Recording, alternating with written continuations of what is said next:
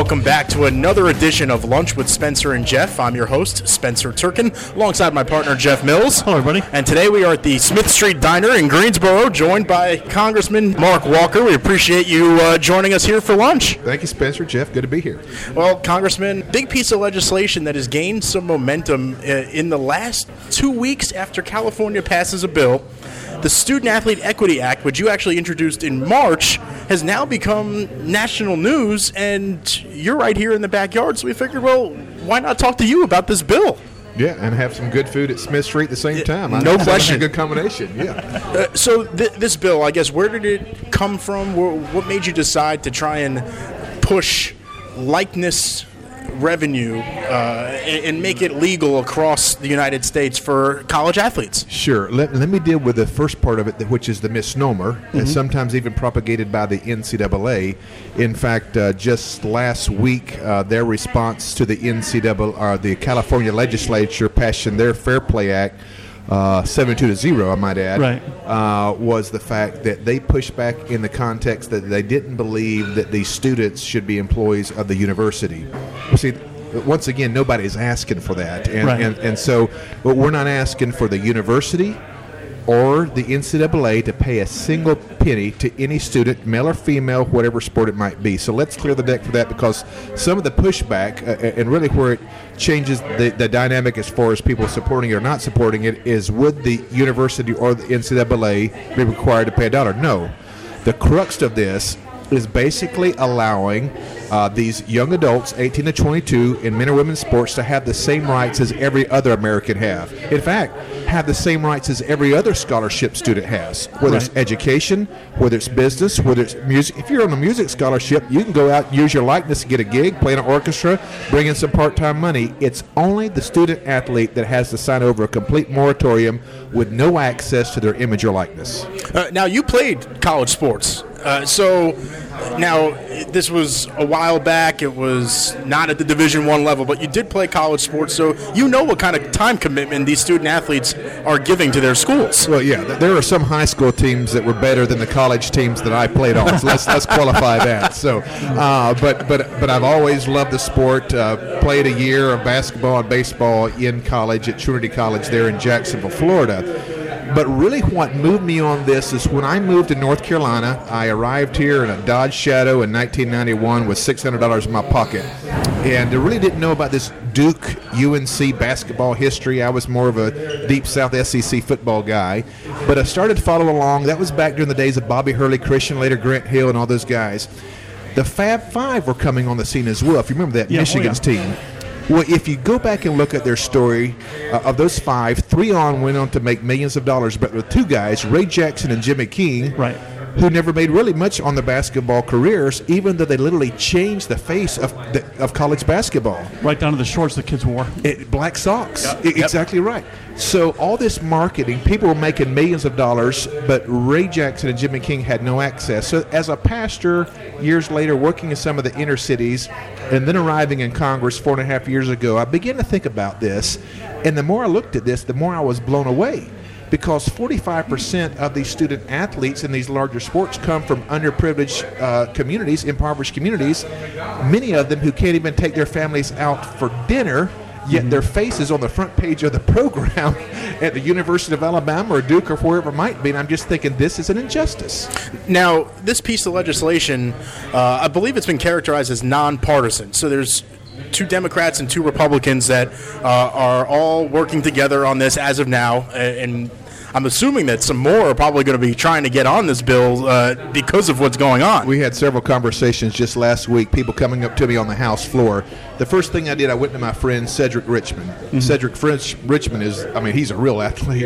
Even to this day, first 4 years, he was the pitcher for the Democrats. I was the pitcher for the Republicans at the Congressional Baseball game. Played at Morehouse, but he was the former chairman of the Congressional Black Caucus. I'm the former chair of the largest caucus on the Republican side, so I figured if the 2 of us came together, people would realize, listen, this is not about being partisan. This is about making sure that people's civil rights aren't violated. how important is it for you, and how refreshing is it for you that a piece of sports legislation can kind of bring everybody together across the aisles, considering the climate in today's politics? Well, we hope that it will, but remember this. There are people that I've talked to privately.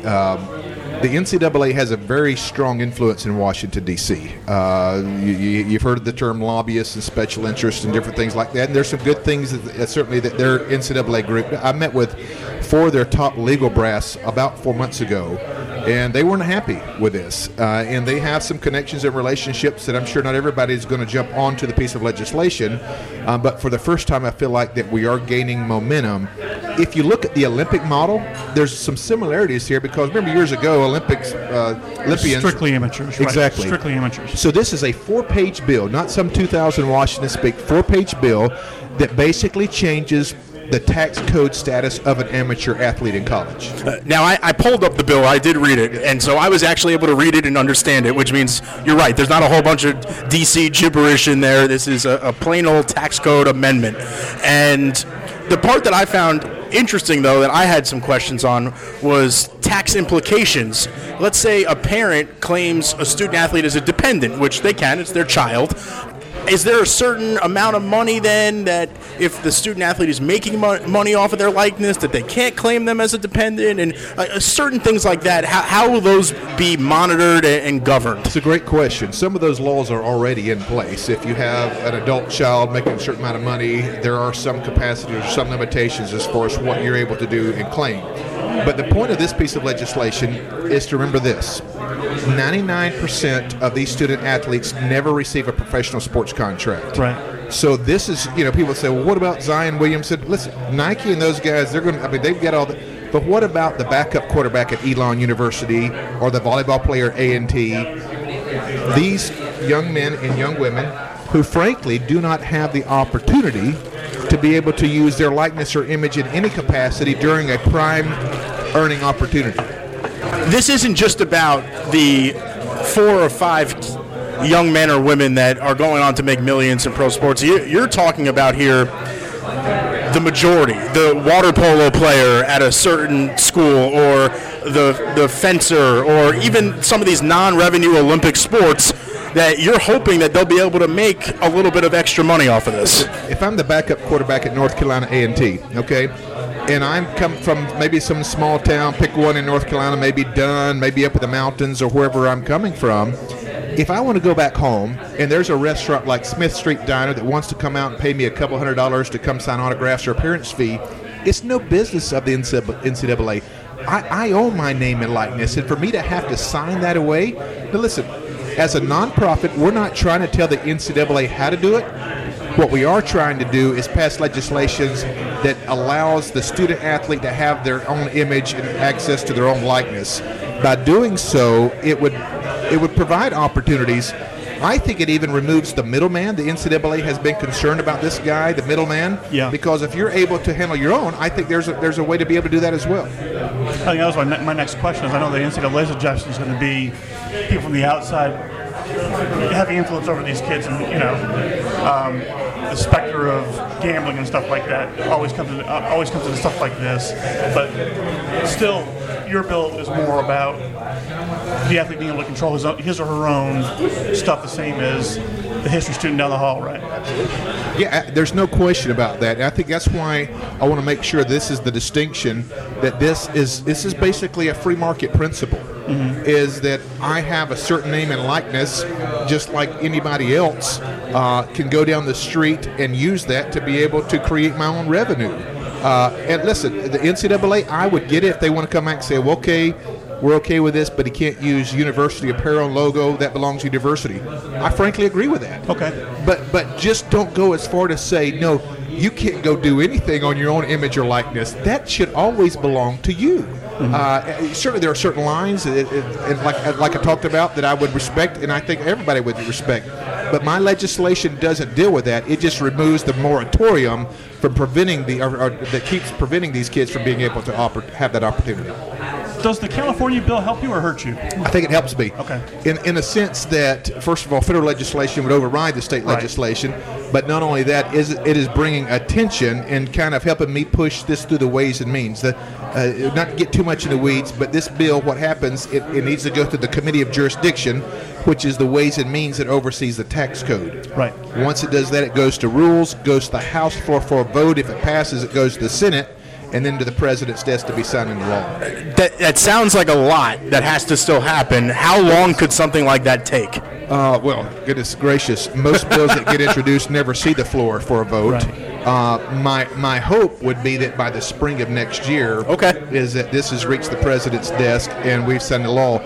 I think about this in the context of some of these students that would it would help maybe their parents travel to see them at their away game that they couldn't afford to do, or maybe take them out to dinner. I've talked with enough coaches to realize the situation that's tough there. So those are the kinds of things that I believe that would benefit these young adults, 18 to 22, that are old enough to go serve their country in a military arena, but are restricted at the same time from their own likeness. I think it's time for it to stop. You mentioned that you talked to some. What kind of research went into this bill? How long was this the process? We have been studying this for a year and a half. Okay. Really all different angles because we wanted to be prepared for any kind of pushback the NCAA.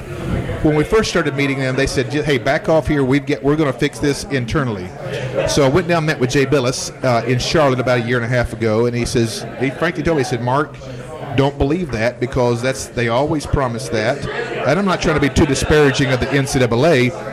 Even though they may be well-intentioned, it seems they never can get this part of it resolved.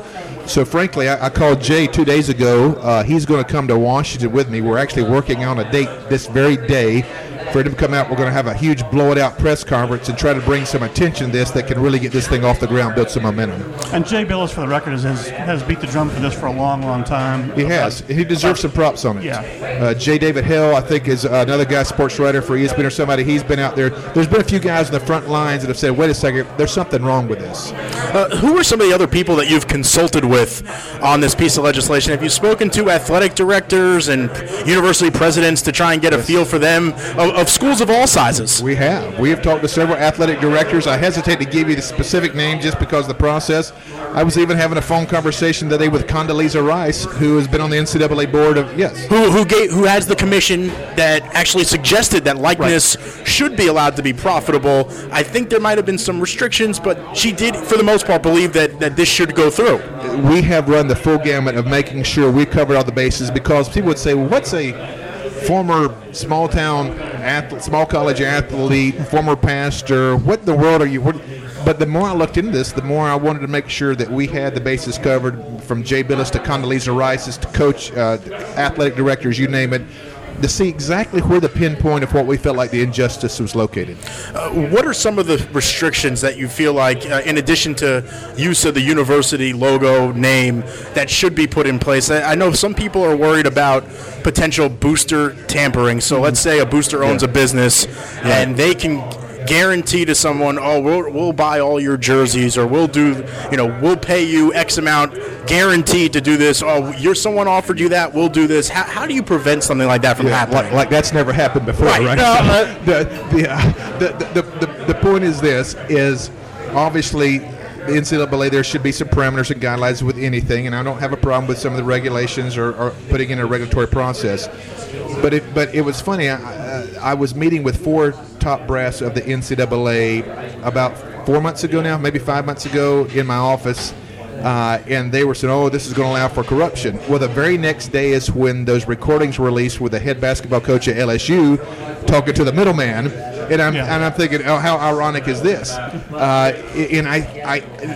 Is there a foolproof way to say it's going to remove all corruption? I don't think there's any model that does that. But what it does, it allows that student athlete to control their own destiny, and it removes somebody from trying to work or game the system, because they now have access to be able to be their own entrepreneur and market themselves from whatever they want to do, to get creative, to create their own website.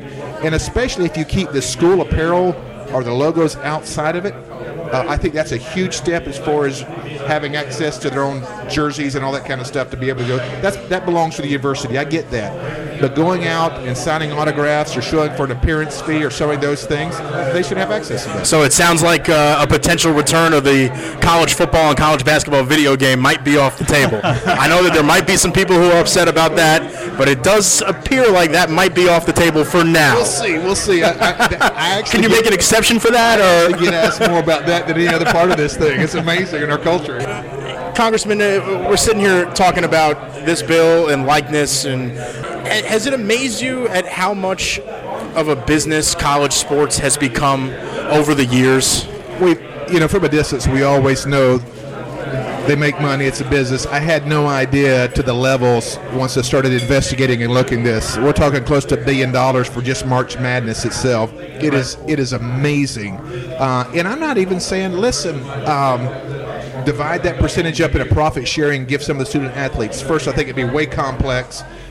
What size you listen, and that's where the NCAA continues to push back. We're not arguing that. All we're saying is allow these student athletes to go do their own thing when it comes to that. You keep all your money. We're not. If it's a money thing, and I think it's success, but that's their job in our country, free market, to go do what you can. But just quit restricting these athletes from having the access that you're literally making money off the unpaid labor on their backs. For us to be talking about this in 2019, I think it's amazing that we haven't already resolved decades ago. Has there been any potential research into the potential tax revenue that it could that this could provide to both the United States, and then would it also be taxable for the state level? Not a ton of research there. I mean, because we have no idea. Most of your star athletes are still going to be signing with the big companies. Right. To me, I wanted this to be for the mid-level student athletes that work hard, that spend 40, 50 hours a week on their craft but have no ability to make any profit off that. This is where we wanted this to target, is to be able to remove that moratorium on having access to their name. The one big conflict that I see coming from this is what happens if an individual goes out and tries to make a deal with a shoe company or an apparel company, and the university that they're playing for has a deal with a different company. Right. That would be the one conflict that I see really causing an issue with an athletic department. Oh, was it the Dream Team Olympics? Remember where they had the flags draped over because there was some apparel that the Olympics sponsored, and they had their individual contracts and things. Some guys were Adidas, and I think Nike owned the sponsorship that year. So I think that was what it was there. So yeah, they've got to navigate that. But to me, I'm a limited government guy. I think the less government involved, the better. So my job is to try to remove the moratorium and then tell the university it's your job to come up with a solution as far as how to do it for moving here. NCAA is a nonprofit. I'm not in the business of telling nonprofits how they should do things. What I am having to do is make sure that people's rights aren't infringed upon, and then you come back and bring a solution. Is where I feel like we should be going. There are some organizations and leagues that are nonprofits. So the NCAA is one of them. I know the NBA is actually not a nonprofit. They decided not to go that route. I believe the NFL still is. They are. Yeah. I think the NHL is. MLB is not anymore. Do you see that changing anytime soon, that maybe these leagues will not be nonprofits?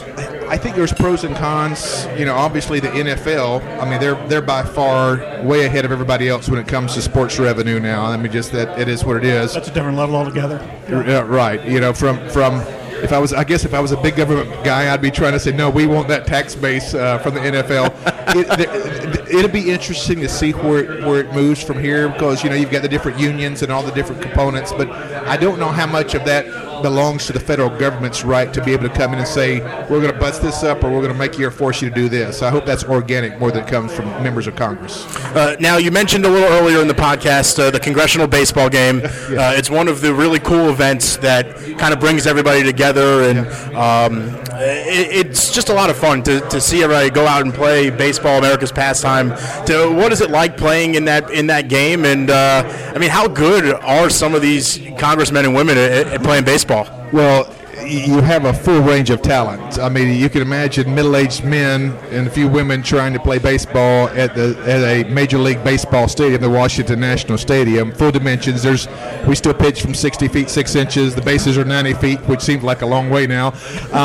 But it is amazing moment. First of all, most of it goes to the Boys and Girls Club for charity, and it's been around since 1909. They used to place there on the yards itself. But I remember that first year I was named the starting pitcher. Republicans hadn't won in like 7 or 8 years, called Cedric Richmond. As a machine, he can still top 80 miles an hour. At 50 years old, 80 miles an hour, that's moving pretty quick, especially when he can break one off. But I remember walking out to the mound.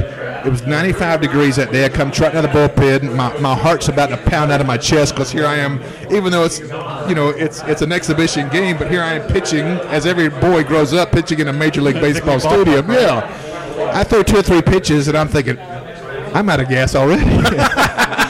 So I walk behind the mound, pick up the rosin bag, and I say this little prayer. I say, okay, God, this could be the most embarrassing moment of my life. I need some divine intervention. Anyway, ended up throwing 5 1/3 innings that day, I believe it was, and they came out ahead 3-1 or something there. But it's such a great cause. Were you on a pitch count? On my own. I think I threw about 90, 95 pitches that day, and so we've enjoyed going head-to-head with Cedric. We've only beaten him one time in the last 4 years that I pitched. So, but it's a lot of fun. We practice from 6 a.m. to 7 a.m. in the morning. That's the only time we can squeeze it in. And 2 years ago we had 27,000 people there. Wow, which is crazy. So yeah. Is the congressional athletic trainer a busy person? I mean, icing everybody down, getting the hammies all rubbed out. Get everybody in the bath. It's an ice bath. But yeah, you can smell the fresh aroma of Bengay in everybody's bag. I mean, you name it. So, but it's a lot of fun, and you can tell there's usually 3 or 4 guys on each team that still has the fundamentals. May not have the same speed or have the same range, because in your mind you still think you can get that ball behind shortstop and make the play. But it is a lot of fun because ultimately and you're helping change the lives of a lot of young boys and young girls throughout D.C. Why the Aggies jersey? I'm curious. I saw a picture you were in the A&T Aggies jersey when you pitched. Well, because I represent the largest HBCU in the country, Historical Black College University with A&T. Chancellor Martin, I consider him an incredible friend. My wife is a 2-time graduate of a HBCU. She's over at the Rams. Okay. So about football season, I have to explain that sometimes in D.C. My Rams and Aggies, well, that's a little bit of a friction in the household. I just thought, I'm proud to represent A&T. A lot of our work has been on behalf. In fact, tomorrow night we're voting on the Futures Act, which is a huge piece of legislation that helps HBCUs. And while I've been in office, we've helped increase funding 14% for historical black colleges and universities, and that's something we're very proud of. Congressman, you mentioned that you do represent A&T. Mm-hmm. However, War Memorial Stadium, where the Aggies play baseball, that's actually in Ted Budd's district. Is actually in Ted Budd's district. Yes. So I guess my question for you is to address the elephant in the room. Do you feel like it's appropriate for the campus to be divided down Laurel Street, or do you feel like you should have the whole campus in your district, because you are a big supporter of HBCUs? I would be honored to represent all of A&T. I work with Chancellor Martin. We helped make sure they had their own voting areas there where they didn't have to drive across town. I guess getting a little politically, I think Republicans could go a long way in working on those relationships. I'm not under any misnomer that the bulk of these students will vote for me because of just the label that I have, but I feel like that unless I'm willing to put the time in to build the relationships to understand, then I shouldn't expect those votes. Right. But I'm happy to represent the whole university. It's one of the reasons my first year of Congress, we brought 82 chancellors from historical black colleges and universities to Washington, D.C., because I wanted to hear directly from these individuals, what can we do to help? The first thing that we were able to do was get year-round Pell Grants. That was something they asked for. That's now law. So these opportunities to build bridges is something that we want to continue to do. Now, going back to what is in your district, the football stadium is in your district. That's right. Yes. And the football team's been pretty good since you've been in office here. What has it been like watching the growth of the Aggie football program? Oh, it's been great. I'll tell you a quick little story. On the House floor, you're allowed 1-minute speeches. So I got up there, did one of my 1-minute speeches, national championships, A&T, and I didn't ask permission with the speaker who was reciting the chair. And I said, I just have one more thing, Speaker. I said, can I get an Aggie pride? I had no idea that thing would take off the way that it did, because I was just messing around a little bit, probably more than I should be there on the House of Chambers. But we had a lot of fun with that. A lot of people gave me back and forth a little bit about it. But yeah, we enjoy that. We want to continue to highlight what's great about this area, and I think you have to put A&T right at the top of the list. Back to the piece of legislation that you're hoping to get pushed through here. Yep. Have you spoken to the president about this? Do you think that he would be supportive of something like this? Obviously, you'll need a signature. Yeah, I've spoken to the vice president. We've spoken several. In fact, I was with the president and the vice president this past weekend in Baltimore at the House retreat. But yeah, I think he would. He's as volatile and as loud and obnoxious as he can be sometimes. He's big into this criminal justice reform. He's big into the economic aspect of specifically the minority communities. So I think when you relay to him, this has a direct impact on some of these communities. I think it's going to be very, very attractive to him. We're at Smith Street Diner, a local institution here. Yes. And this is the fun part of the show. This is the best part of the show. All right. We get to talk about lunch, and today for lunch you decided to go with the chicken fried steak. So we'll let you talk about that here for a little bit. What led to that decision, and I guess a lot of great local institutions that you get to eat at here in Greensboro. What is it like to be able to come into one of these places and get a good home-cooked meal like this? Well, I do get a privilege of going throughout central North Carolina. We were in all 8 counties during our work recess in August. So, of course, a lot of times you get to choose your meals. In my line of work, sometimes they just put it down in front of you and say, you're going to try this. So after 2 or 3 desserts, you're trying to push away. But if you go into a diner, you can't be ordering things like baked chicken and salads. I mean, you got to get the chicken fried steak like we did today, and looking forward to chowing down on some of this. Now, the chicken fried steak came with 2 sides. Congressman, you picked applesauce and macaroni and cheese. That's what I went with. The chicken fried steak comes with a white gravy that has peppercorns in it. Jeff, you also have the fried okra. I went with the fried okra and the cornbread. You went with the cornbread. The fried okra, by the way, is terrific. Yeah, it looked really good. Kind of jealous about that, but Congressman, you do travel between here and D.C. a bunch. Do you have a favorite spot in D.C. that you like to go eat? Oh, there's a place called Ted's Bulletin that is, frankly, kind of a home-cooked meal. There's a lot of the foo-foo restaurants, and you go to some of those. But I just like going out to places that are more familiar, more comfortable, the way that I grew up in the South and the way that we eat. But yeah, I enjoy that. It's one of the reasons I got applesauce as well. That way, if my wife asks me later, I can say, yeah, I had a balanced lunch, had fruit. Yeah, exactly right. So making sure I'm clearing the bases. So. What is it like serving the people of the 6th District? It's overwhelming. From a privilege, I think about that. Roughly 780 to 800,000 people.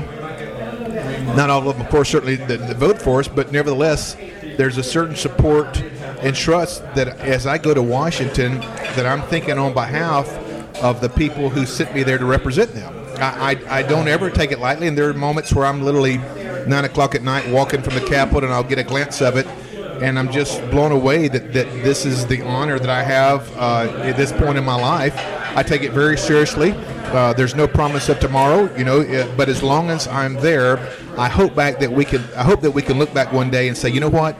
It was more than about making an argument, but it was about making a difference, and that's, I hope, our time means something to me. Well, I took a bite of the chicken fried steak. I've had the sides. It is delicious. Really crispy on the outside. The gravy has great flavor. Yeah, and it's not too thick. It's just right. It is just right. So we do a helmet sticker rating here. It's tender enough to cut with a fork, which is really wonderful. Yeah. Yep. 1 through 10, you can give half helmet stickers. For me, it's getting a solid 8 helmet stickers. This is a really tasty chicken fried steak. It's something that I don't order too often, even though I do enjoy it, because I do need to try and fit through the door every once in a while and put on my suit before games. So, other than that, it's great. But this is a fantastic choice. Smith Street Diner. You can't beat the fact that you always get the Boar and Castle sauce and the Texas Pete. Two local companies on the table. I'm a big local kind of guy, so for me that's a big deal. This is probably the first chicken fried steak I've had in 2-3 years anyway, and it's really, really good. I mean, it's one of those things that if it's done poorly, it'll put you off of it for quite a while. Yeah. But this is perfect. This is a good solid 9 for me. The meat is tasty and tender. Cut it with a fork. The macaroni and cheese is terrific. The cornbread is terrific. So it's a solid 9 for me. Yeah, Congressman, for you? Yeah, I like it. If I wasn't in office, I'd give it an 8. Because I'm in office, I'm going to give it a 9. There we go. That was our first D.C. answer of the day that we got right there. Exactly. Congressman, we really do appreciate the time, and we're glad that we were able to catch you while you were back here in North Carolina. So thank you for this, and we hope to continue talking to you about this piece of legislation as it continues to move through committee and hopefully to the House floor. Jeff Spencer, it's been my privilege. Look forward to doing it again in the future. Awesome. Thanks so much. This has been another edition of Lunch with Spencer and Jeff. Make sure you go ahead and subscribe to us in the iTunes and Google Play Store, and we'll be back soon with another edition of Lunch with Spencer and Jeff. Take care, everybody.